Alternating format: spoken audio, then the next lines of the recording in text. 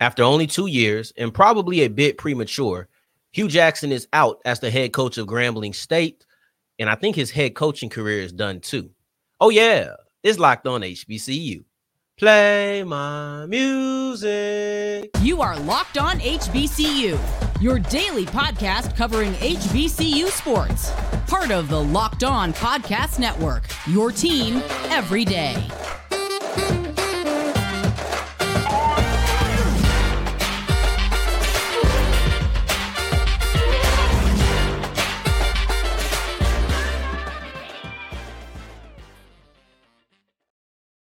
What's going on, family? Welcome back to another episode of the Locked On HBCU podcast, your number one daily one-stop shop for everything HBCU athletics, Monday through Friday, part of the Locked On Podcast Network, your team every day. And I, of course, am Darian Gray, a.k.a. the Mouth of the South, Texas Southern alum and former TSU Herald Sports editor and current contributing writer at USA Today's Saints Wire. Thank you for going on this journey with me, making Locked On HBCU your first listen of the day every day. And remember, just because the mic cuts off does not mean that the journey is over. It just means it's time to follow me on Twitter at South Exclusives. Starts with an S and ends with an S. Today's episode is brought to you by Prize Picks. Go to prizepicks.com/lockedoncollege and use the code LOCKEDONCollege for a first deposit match up to $100. Prize Picks, daily fantasy sports made easy. Now, today is everywhere. We're going to look at North Carolina Central wide receiver Devin Smith and a statement that he made in the playoff game at the end of the show.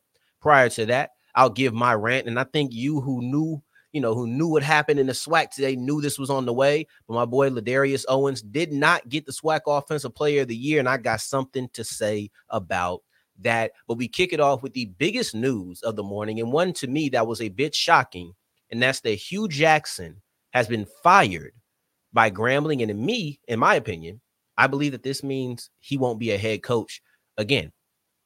Before we get into the ramifications and that aspect of it, how did we get here? I firmly believe that if Hugh Jackson wins the Bayou Classic, he's still the coach of Grambling. We dissected the final play and how I felt as if Grambling was outcoached on that play.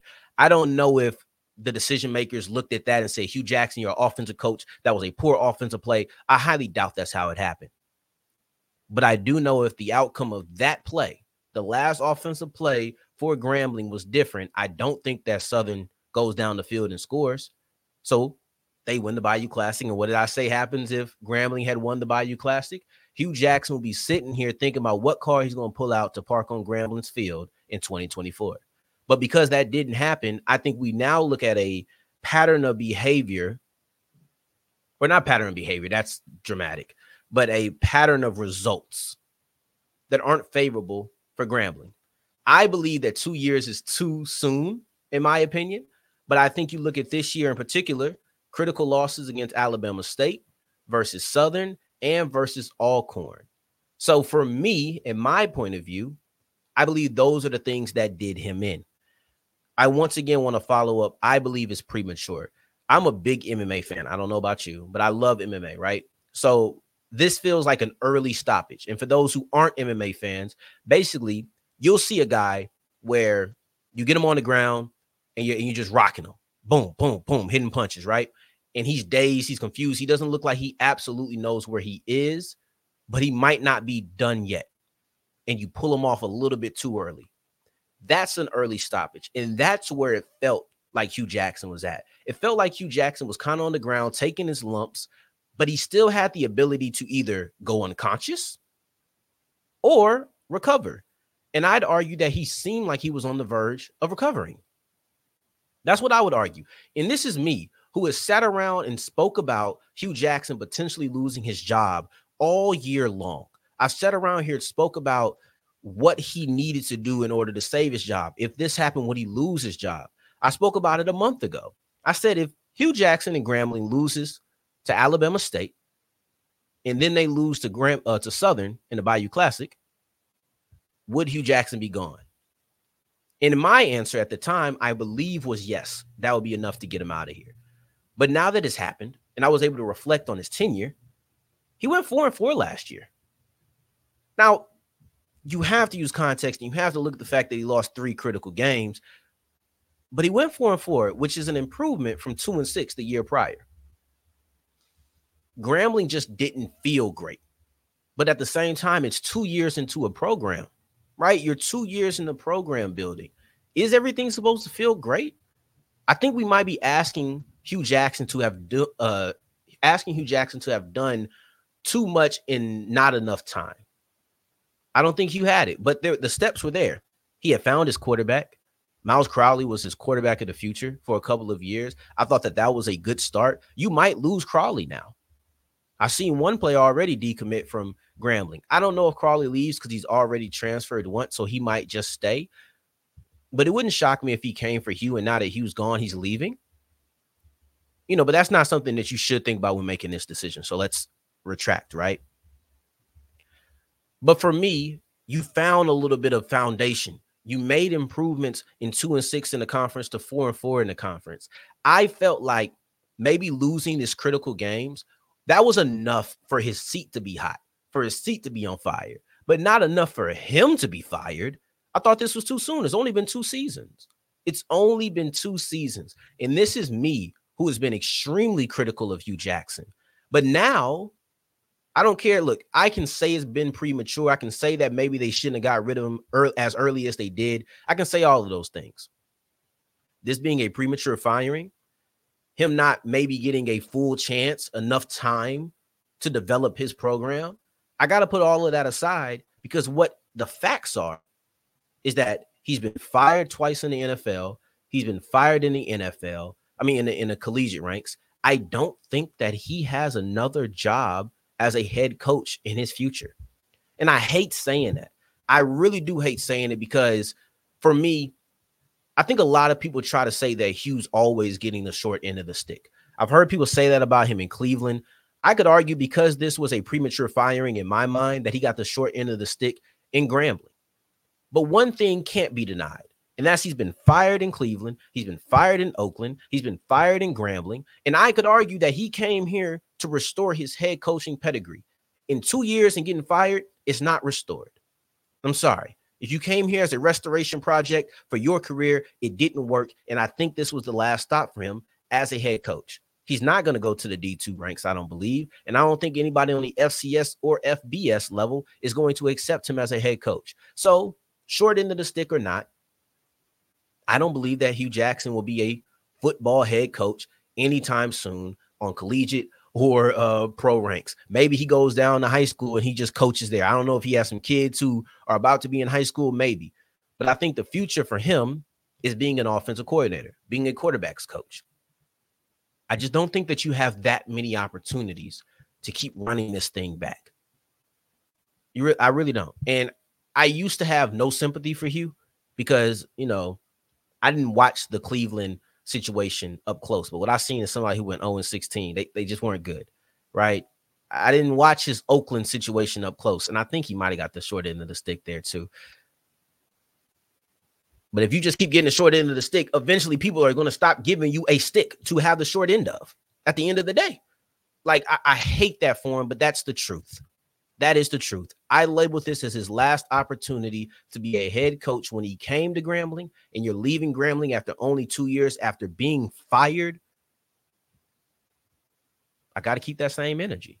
Now, as we move forward, it's going to be about keeping that same energy, because Ladarius Owens deserved the Offensive Player of the Year, but Ladarius Owens did not get the Offensive Player of the Year. What could this possibly mean? It means that the SWAC has unveiled their criteria for their all SWAC superlatives at the end of the year, and will break them down in addition to talking about why I do not agree with it as we continue with Locked On HBCU. Today's episode is brought to you by Prize Picks, and Prize Picks is daily fantasy sports made easy. After you hear me, you'll have no other thought in your brain than to go to prizepicks.com/lockedoncollege, right? And when you get there, make sure you use the code LOCKEDONCollege, because it helps you get an extra deposit, it has your first deposit matched up to $100. Now, one thing I love about Prize Picks is they're going to make sure that you're taken care of. If somebody's injured and you put them on your entry, nah, we're not going to count that against you, right? you want to have 2 to 6 entries. Maybe you have Steph Curry at 27.5. Is he going to have more or less than that? Maybe you have Dak Prescott on Thursday Night Football with 227 passing yards, more or less. Like, those are the type of things that you're faced with, and it's just you.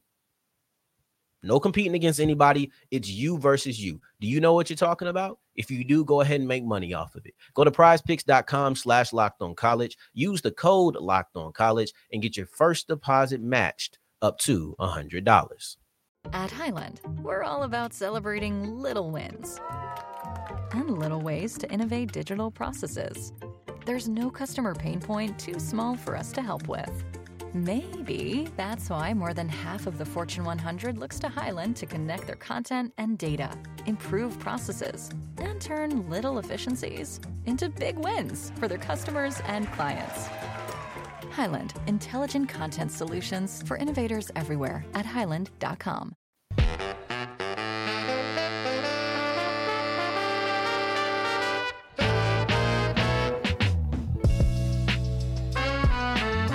As we continue rolling on today's episode of Locked On HBCU, I appreciate you for making this your first listen of the day every day. And remember, we have our 24/7 sports channel all day, every day. Doesn't matter when you check it out, 2 a.m., 11 a.m., 11 p.m. You'll have the Locked On Sports Today YouTube stream continuously going. Now, I want to look at some more SWAC business, and this is Jeremy Musa versus Ladarius Owens. Ladarius Owens, in my opinion, flat out deserved the SWAC Offensive Player of the Year. I don't want to call it a robbery because I know exactly why Jeremy Musa won the SWAC Offensive Player of the Year. And the only fault I take with my own thinking is that Owens was going to win. Now, I can always tell you he should have won, but I also thought that he was going to win. So much so that I ain't even post a little clip on Twitter because I'm like, I'm going to wait till he wins to post it. I really thought that Owens was going to win. And maybe that's my alma mater speaking because he is the Texas Southern running back. Maybe that was the case. But I can't claim bias for saying that he deserved to win because when you put them stat for stat next to each other, Ladarius Owens is the clear winner. However, the committee made their criteria obvious. Team success is highly, highly more important than individual success, despite this being an individual award. To me, team success should go into your coach of the year. Individual success should go into your players of the year. But when we're comparing TSU and FAMU, FAMU is so widely more successful than TSU, the gap's not even close. But I could turn it around and say the gap's not even close when talking about Owens versus Musa. Right. And then the SWAC had the audacity to put Musa's national rankings out there. You should have just stuck with the SWAC. Like, that's where the comfort lies. But when you're talking about national, he pales in comparison to Ladarius Owens. I would argue when you're just getting on an individual basis, his resume versus Owens' resume pales in comparison. It just does. Right. So here's my thing. Is I actually like Jeremy Musa. And I've defended Musa to FAMU fans on this show. So in no way is this me hating on him. And I hate having to compare because you kind of have to put one over the other. But it's not a difficult choice. They told me that Jeremy Musa was 19th in the nation in yards per completion, 20th in the nation in yards per game, 27th in the nation in yards total, and then 29th in the nation in passing touchdowns. Ladarius Owens is 3rd in the nation in rushing yards at the end of the season. He was top 15 in the nation when it comes to rushing touchdowns. All these numbers are in the 20s except for 19th, which is his yards per completion. But he don't even lead the SWAC in that number. So I'm not trying to put down Jeremy Musa. I promise. I like Jeremy Musa. I have defended him to FAMU fans on this platform. But the fact of the matter is, if we're talking about individual versus individual, Musa and Owens is not really a battle. There is a reason that head coach Willie Simmons had to field questions about possibly benching his starting quarterback. He wasn't great this year. And you know what? I don't think that there was a lot of great offense in the SWAC. There was only 2 people who made me say, ooh, and Jeremy Musa wasn't one of them. What's the stat line? What's the game? What's the performance where you said, ooh, in watching Jeremy Musa, and it was in a positive tone? Because when he was dropping 200 rushing yards on Southern, that's when I was saying, ooh, about Ladarius Owens. It's been Owens and it's been Keyshawn Johnson, right? The Alabama State wide receiver. He did so much for that team. He was the only threat on that team, yet was still getting 100-yard performances. He made me say, ooh, another all-SWAC player, right? First team all-SWAC wide receiver. Ladarius Owens, and the stretch he went on made me say, ooh. I didn't get that with Musa. I didn't get that. And you know what? That's okay when we're talking about him as a player. That's okay when we're talking about him as a player. But when we're talking about SWAC Offensive Player of the Year, I can't have your own fan base asking for you to be benched. I can't do it. That guy, what makes that guy deserve the SWAC Offensive Player of the Year? And I know Alabama State fans are feeling the same anger when it comes to Bubba Adams not getting Defensive Player of the Year. But that ain't my fight right now. Y'all keep fighting it, though. Y'all keep fighting it. Right now, my fight is Ladarius Owens versus Jeremy Musa. The fact that one could potentially be an All-American and the other has no chance of being that. The fact that one went on a stretch where he was phenomenal against the best defenses against the rush in the SWAC, while the other one was up and down for the majority of the year. What are we talking about? What are we comparing? You must be comparing FAMU versus Texas Southern, because if you're comparing Ladarius Owens versus Jeremy Musa, there's no way we walked away with Musa as the SWAC Offensive Player of the Year. But if I'm comparing the Rattlers versus the Tigers, all right, I get it. And that's what we're really doing. Team success is not the deciding factor. It is the factor. These two guys weren't close. These two guys weren't close.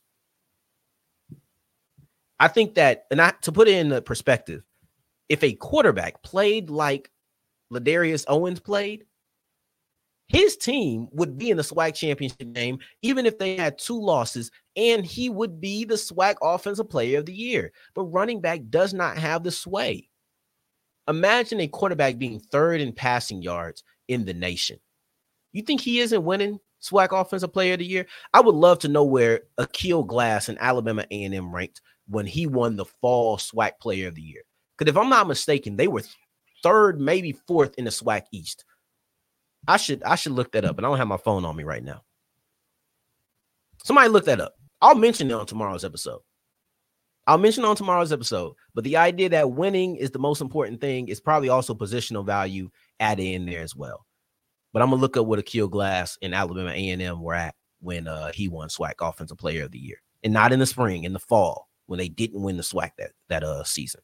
But as we move forward, I want to look at Devin Smith. Because Devin Smith, to me, is the one player who performed extremely well for North Carolina Central in their playoff game. And he did it at an important time that doesn't get highlighted as much, but it will today as we continue with Locked On HBCU. Today's episode is brought to you by LinkedIn, and LinkedIn is the #1 place for all small business owners. If you have a job that needs to be filled, why are you not at LinkedIn? There's 800 million people who are on LinkedIn on a daily basis. Why are you not on LinkedIn? Why are you not trying to find the proper fit for your company? See, we can go through qualifications. We can do that. But let's look at culture. Let's be able to get a feel of who this person is. You can do that on LinkedIn. Now, I appreciate LinkedIn because if you're a small business owner, you can find people. And if you're looking for a job, you can find the small business owners. It works both ways, but all you have to do as a business owner is use the purple hashtag hiring frame, and you can post your job for free. That's at linkedin.com/lockedoncollege. That's linkedin.com/lockedoncollege. March Madness is right around the corner. If you want to win your office pool, you need to stay caught up with all the college basketball action with the Locked On College Basketball Podcast. Every Monday, Andy Patton and Isaac Shade recap the biggest stories in college basketball, keep you up to date on the NCAA tournament bubble, and get you ready for the upcoming week of games. From the Big East to the Mountain West and everywhere in between, Andy and Isaac have college hoops covered on the Locked On College Basketball Podcast. Available on YouTube and wherever you get podcasts. Part of the Locked On Podcast Network. Your team every day.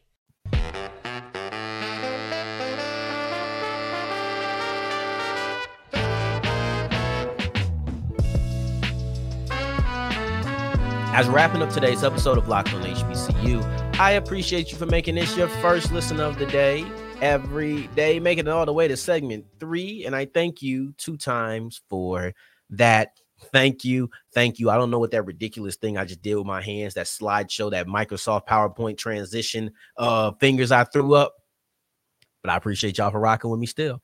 Devin Smith was the standout player for North Carolina Central in their playoff game. And I think we need to look at playoff games as more money games. Now, money games are a polarizing topic at times here, but for me, I like to turn that into a double entendre. Now, obviously, they're called money games because the university is getting paid money to play that game, right? It's beneficial, and I know you're going to lose, or most times you're going to lose. That's what it's set up for. You're meant to lose that game, but you're going to get paid for your efforts. Cool. But I also think that another way to mean it when I say it is this is a money game for all of the players. No, they're not getting a cut off of the check. It's not, you know what? We're going to go ahead and drop $500K on North Carolina Central. I want you to give each one of the players $1,000. Like that's not what's happening. You're not getting literal money. But I do believe that oftentimes this is a situation to where you can put yourself on the map for other scouts, The playoffs are not money games.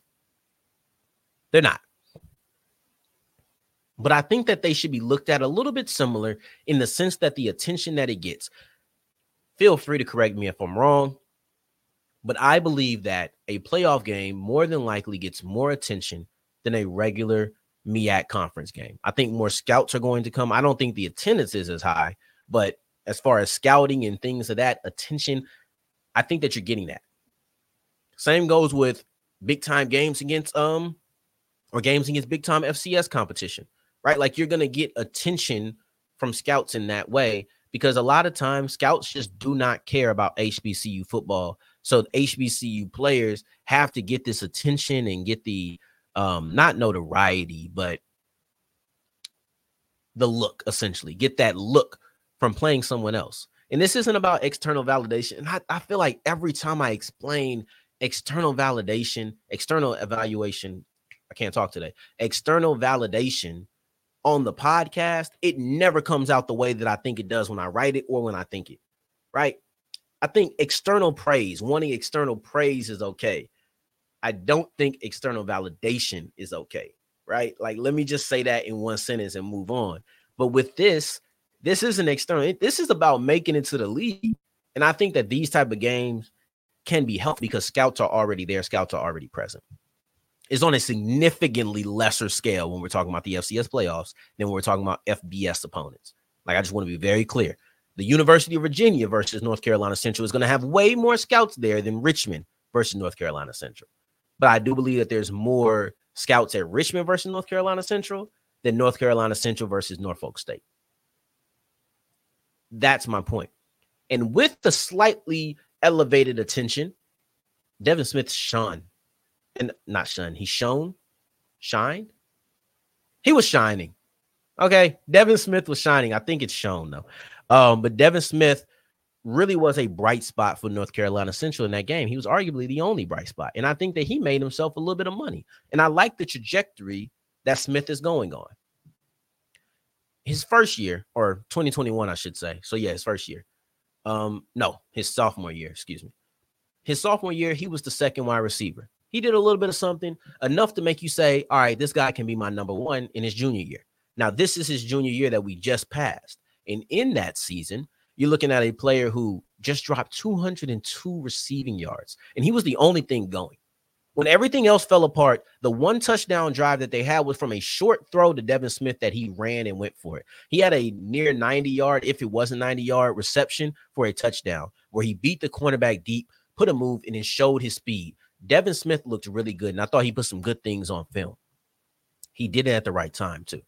So not only did he go against Richmond, He also went against Elon. He also went against Campbell. And against Campbell, he had 90 yards in that game. So the trajectory for him is second wide receiver, step and become a number one and an all MEAC player with a couple of big performances against FCS schools that aren't in the MEAC or in the SWAC. And I hate to be that way to separate it, but we're talking about scouting. We have to separate it. And if you don't understand why at South Exclusives, I'm more than willing to talk about it, like for real, because maybe I'm wrong. Maybe I'm viewing it from a different landscape, right? But this ain't even on sellout stuff. It's just trying to get to the NFL. The scouts are looking at certain things. Like, it's just like, we just got to be real about it here. But in your second year, you show out in a couple of those games. Now your third year, your senior year, now I'm looking for you to really transform and be a player who's a dominant force. But so far, you're moving on up like the Jeffersons, right? The trajectory is nice. I was happy to see him do that in his last game. And 202 yards is by far his most yards in a singular game in 2023, right? And he touched that, added on to that with a touchdown as well. So Devin Smith, I thought he performed well at the appropriate time, and I wanted to make sure that we gave that some shine because it was all doom and gloom around North Carolina Central, and I thought that Smith's performance could have got lost in the shuffle, but I wanted to make sure that it didn't. So we came on here and did that. Now, tomorrow we will be discussing TC Taylor. No matter what else happens, TC Taylor in his first year at Jackson State will be discussed. There was just so many things that happened today that I had to get into them. I had to. But on Thursday, we'll be looking at TC Taylor, and we won't have any extra games to watch because we only have one game this week, and that'll be our Friday game of the week. But in the meantime, in between time, until the next time that we hear each other, family, take care, stay blessed. Peace.